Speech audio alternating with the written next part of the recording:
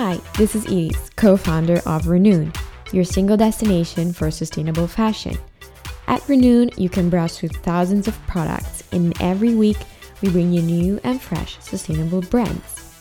On our mission to let you discover fashion and sustainability, we interview brands and people who are making the difference in fashion. We all have our go-to pair of jeans, sometimes even have some emotional attachment to that favorite pair of ours. But do we know what was behind making that pair of jeans that we consider our second skin? In this episode, we met with Candiani, a denim mill born and located in Italy. And specifically, we were at Candiani's first retail store in Milan. This retail space is not just a place to buy jeans, but a denim specialty store providing education and support. We are here with Danielle, Sustainability Manager, who just showed us around and now is ready to give us some insights on Candiani's world. So hi Danielle and welcome to Renoon's podcast. Thank you for having me. So let's start first by telling us a bit of what Candiani is and a short story of the company. So Candiani is a denim mill. It's now 4 generations old. It's family owned and operated. We're located outside of Milan, Italy, about, 30 to 40 minutes, depending on traffic. And we are vertically integrated. So what that means is from raw cotton, we spin the thread, we weave the fabric. Okay. And then we also finish the fabric. Okay. So the finishing is basically there's certain finishing processes that are necessary to kind of stabilize the fabric. Okay. So like to stabilize the weave so it doesn't twist when it's washed or things like that. And then there's other types of finishing processes that help give either an aesthetic or a change the hand feel. So make it like softer or shiny or okay, nice. Yeah. So basically Candiani is a supplier, right? Mm-hmm. So you guys work with, then you supply brands that then go and distribute to the consumer or to other distributors. Yes, correct. Okay. So which kind of customers do you have? What are your main customers? You guys have a lot, right? Yeah. So you're one of the main. We do have a lot of customers. So the range is, mostly, we supply all of the kind of designer luxury Italian brands. Our biggest market is actually Germany. Okay. So some of the brands that we supply there would be Closed, or Hugo Boss actually is one of our big clients. Tommy Hilfiger. Some of the American brands, Seven for All Mankind is one of our big ones. So like Germany is our biggest market, US is our second. Okay. And then kind of the rest of Europe and then the Asian markets as well are growing quite a bit. Okay, nice. And so coming back to Candiani and what Candiani is as a company, you were telling me also a little bit before when we were speaking together that Candiani has strong values. What are these values? Our defined values are sustainability, innovation, and made in Italy. Yeah. But these values really derive from kind of our history and our heritage. And a lot of that is actually based on or comes from where we are located. Yeah. And we're located in a natural reserve, or natural park. It's Parco di Ticino, so Ticino Park, which is outside Milan. So a lot of our kind of initiatives regarding sustainability and our environmental impact have historically come from that. Okay. And so that has then kind of been translated and kind of grown into being something that we recognized as really important, as a vital way of doing business, basically.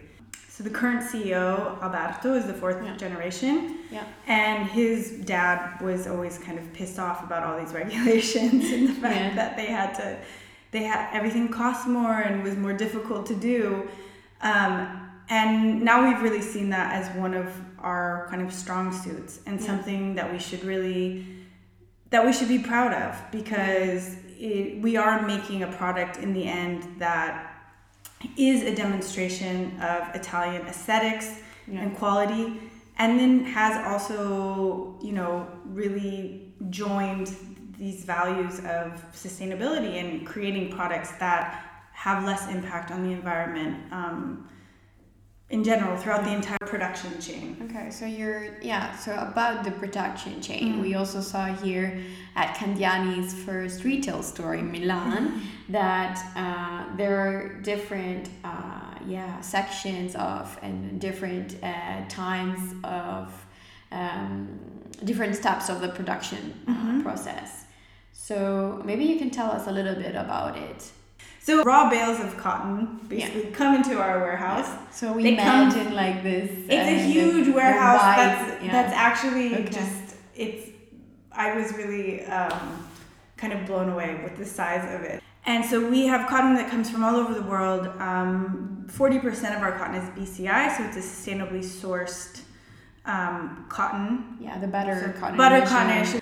The other is a GOTS certified, so an organic. Yeah. So that's 10% is the GOTS certified. And basically we go from the raw cotton, we go through the spinning department, which kind of extracts and like strengthens and aligns the fibers, and then spins them into a thread. A thread. Yeah. Okay. So then this thread, it's used to. This thread is then dyed. So basically, we take a bunch of the smaller spindles and put them on a large, what's called a beam. Yeah. So it's 450 threads lined up right beside each other, side by side. Go through this kind of dyeing machine that's kind of round. Yeah. It's not really round. It's more. It has different passages, so it has a different bath. So it will go up, and dip into the bath, and it goes out of the bath, and then into the bath, into the next bath, and so on and so forth. So the fabric is then dyed. We offer a range of colors. So it's dyed and then produced into denim. So denim, when we say denim, we don't mean like the pair of jeans, right? Exactly. It's the material. It's like it's the fabric itself. It's a fabric. Yeah, it's a type of fabric, and what's unique about denim basically has a unique weaving construction. So that's kind of what classifies it as that, or makes it a denim. And we found that a lot of people didn't really know the difference between a denim and jeans. Yeah, exactly. So sometimes we just say denim and we intend that it's just jeans, a pair of jeans. So then actually from the fabric itself, then there's other steps to take, right? To make a pair of jeans, and then from the pair of jeans, and there's also other steps to actually get it to what it actually is. Yeah, or what we're used to seeing in the shop. Generally, from the fabric, the garment is constructed. So the jeans are constructed. And then the next step that a lot of people maybe aren't so familiar with is the washing. So based on what kind of effect you want, if you want kind of like that more broken in, like vintage look, or if you want, basically that, it's either kind of this more broken in vintage look or more of a kind of dark, So you basically then, from the raw jeans, so once we have our pair of jeans, then if we wanted to have that different, what we are now used to and what is also mostly in fashion in the latest years, is another process that needs to go through. Exactly. Yeah. Okay. And you were saying that so if we then go back to sustainability, that's one of the processes that it's a lot of resource intensive. It is. Yeah. It's probably one. Of course, the dyeing process is very intensive as well, but the laundry process for sure has one of the greatest impacts. So we can call it the laundry. So once from the raw to the actual final pair of jeans that we see most of the times. Yeah. So from the fabric to the garment construction itself, and then it goes to the laundry. Yeah. And that was actually one of the things one of the innovations that we worked on. Well, first we used 2 types of indigo dye that are pre-reduced and have different characteristics. And at this point, we're already thinking about the laundry. So we're already thinking about what our clients will be needing, what they want their final jeans to look like, what they want to sell to the consumer, and how we kind of help them through that process is we have a design center where we basically have them come to the mill and we give them a recipe. So based on kind of what kind of effect or type of jean they want, they can choose. We help them kind of design that whole process. So we have 2 main indigo dyeing. They're both pre-reduced. One is a darker, it's called the N denim, which basically allows for a dark jean or a dark color that doesn't need to be washed down at all. The other one that we have is called Indigo Juice, and it basically doesn't penetrate the fiber as much, so it washes off easier. So based on what the client kind of is looking for, what kind of effect, what kind of look they're going for, they can choose either of these fabrics. Okay. But these dyeing technologies, these dyes have been engineered specifically for also the laundry process to help achieve certain looks. Okay. But what we found is that some people were buying kind of the wrong. They were buying this color, like a really dark blue, and then making it like an acid wash, or not even an acid wash, like a 501. But that means that you're washing away, I don't know, 80% of the color that was there. So it didn't really make sense. So we found that we needed to take that extra step and help educate the clients and the brands on how to kind of integrate sustainability into their laundry washing processes. Okay. So we basically train the design team, and then give them essentially a recipe, and then they can go to their laundries or whoever they're working with who's doing the washing process, and they can be like, we want you to do it like this. And then, so it's a way to extend sustainability beyond our... What is actually your view on sustainability, if we need to describe it in a few sentences? I mean, it's based on innovation, first and foremost. It's a 360-degree approach. So with innovation, you basically are able to produce better technology. Exactly. I mean, there's a lot of technology that already exists, but it's finding maybe new ways of applying it, or it is innovating whole new processes and things that don't exist or haven't existed before. I would say, innovation is fundamental to our how we kind of operationalize sustainability. Yeah. The CEO is very involved in this kind of innovation. Yeah. And you see how dedicated he is to really making sustainability not just something that is like a marketing tool, but to have a really, really integrated approach. So when it's a mindset. It is a mindset. It is a mindset. In everything on how you operate and do business, basically. Yeah. So Candiani has a long history. Do you know if sustainability came to which point and why?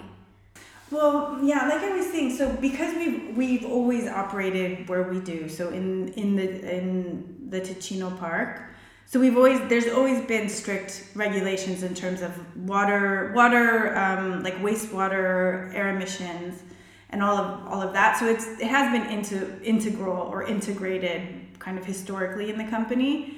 But I would say the Alberto, who is now the CEO, he's the one that's kind of being the kind of the promoter, the advocate for sustainability. And I mean, I really think that just comes down to his own personal values. How is your Candiani's view on how the industry is moving towards more sustainable practices?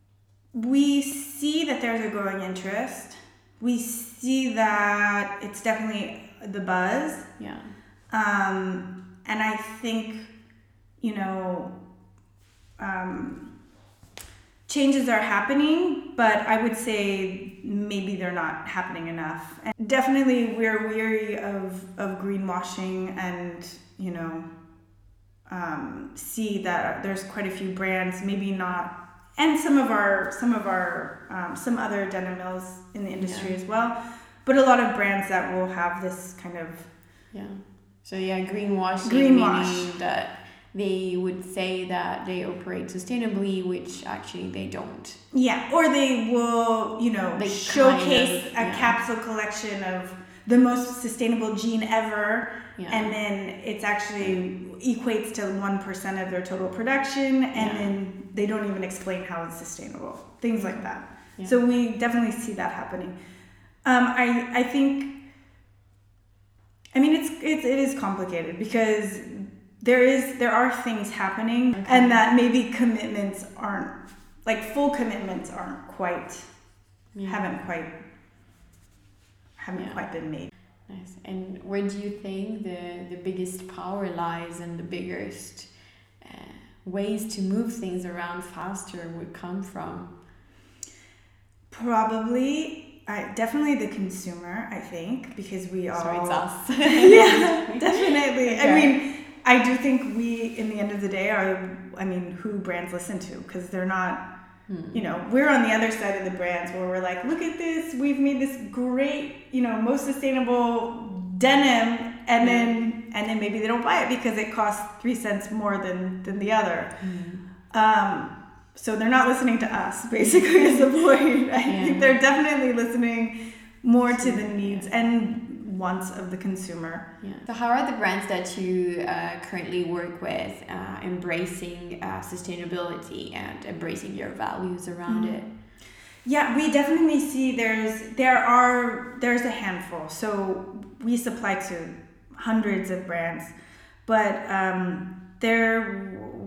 I can probably think of maybe 20 that really are really trying to actively embrace sustainability and kind of take advantage of all of our communications. Also, like choose to use the better choice, And I think it is coming from maybe customers. It's also coming from their own personal culture or desire to be on the better side of the industry.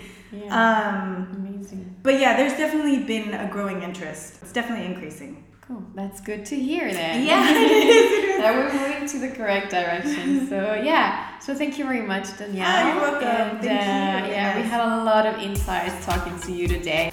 You can take a look at what we saw at Candiani's newly opened retail space on our Instagram. Saved on the highlights, you can watch Renoon's stories. At Renoon, we gather the most sustainable denim brands that we talked about with Candiani. You were listening to Renoon's podcast. Don't forget to subscribe to our Spotify or SoundCloud and follow us on Instagram if you're interested in the topic. You will find your daily inspiration on sustainable fashion.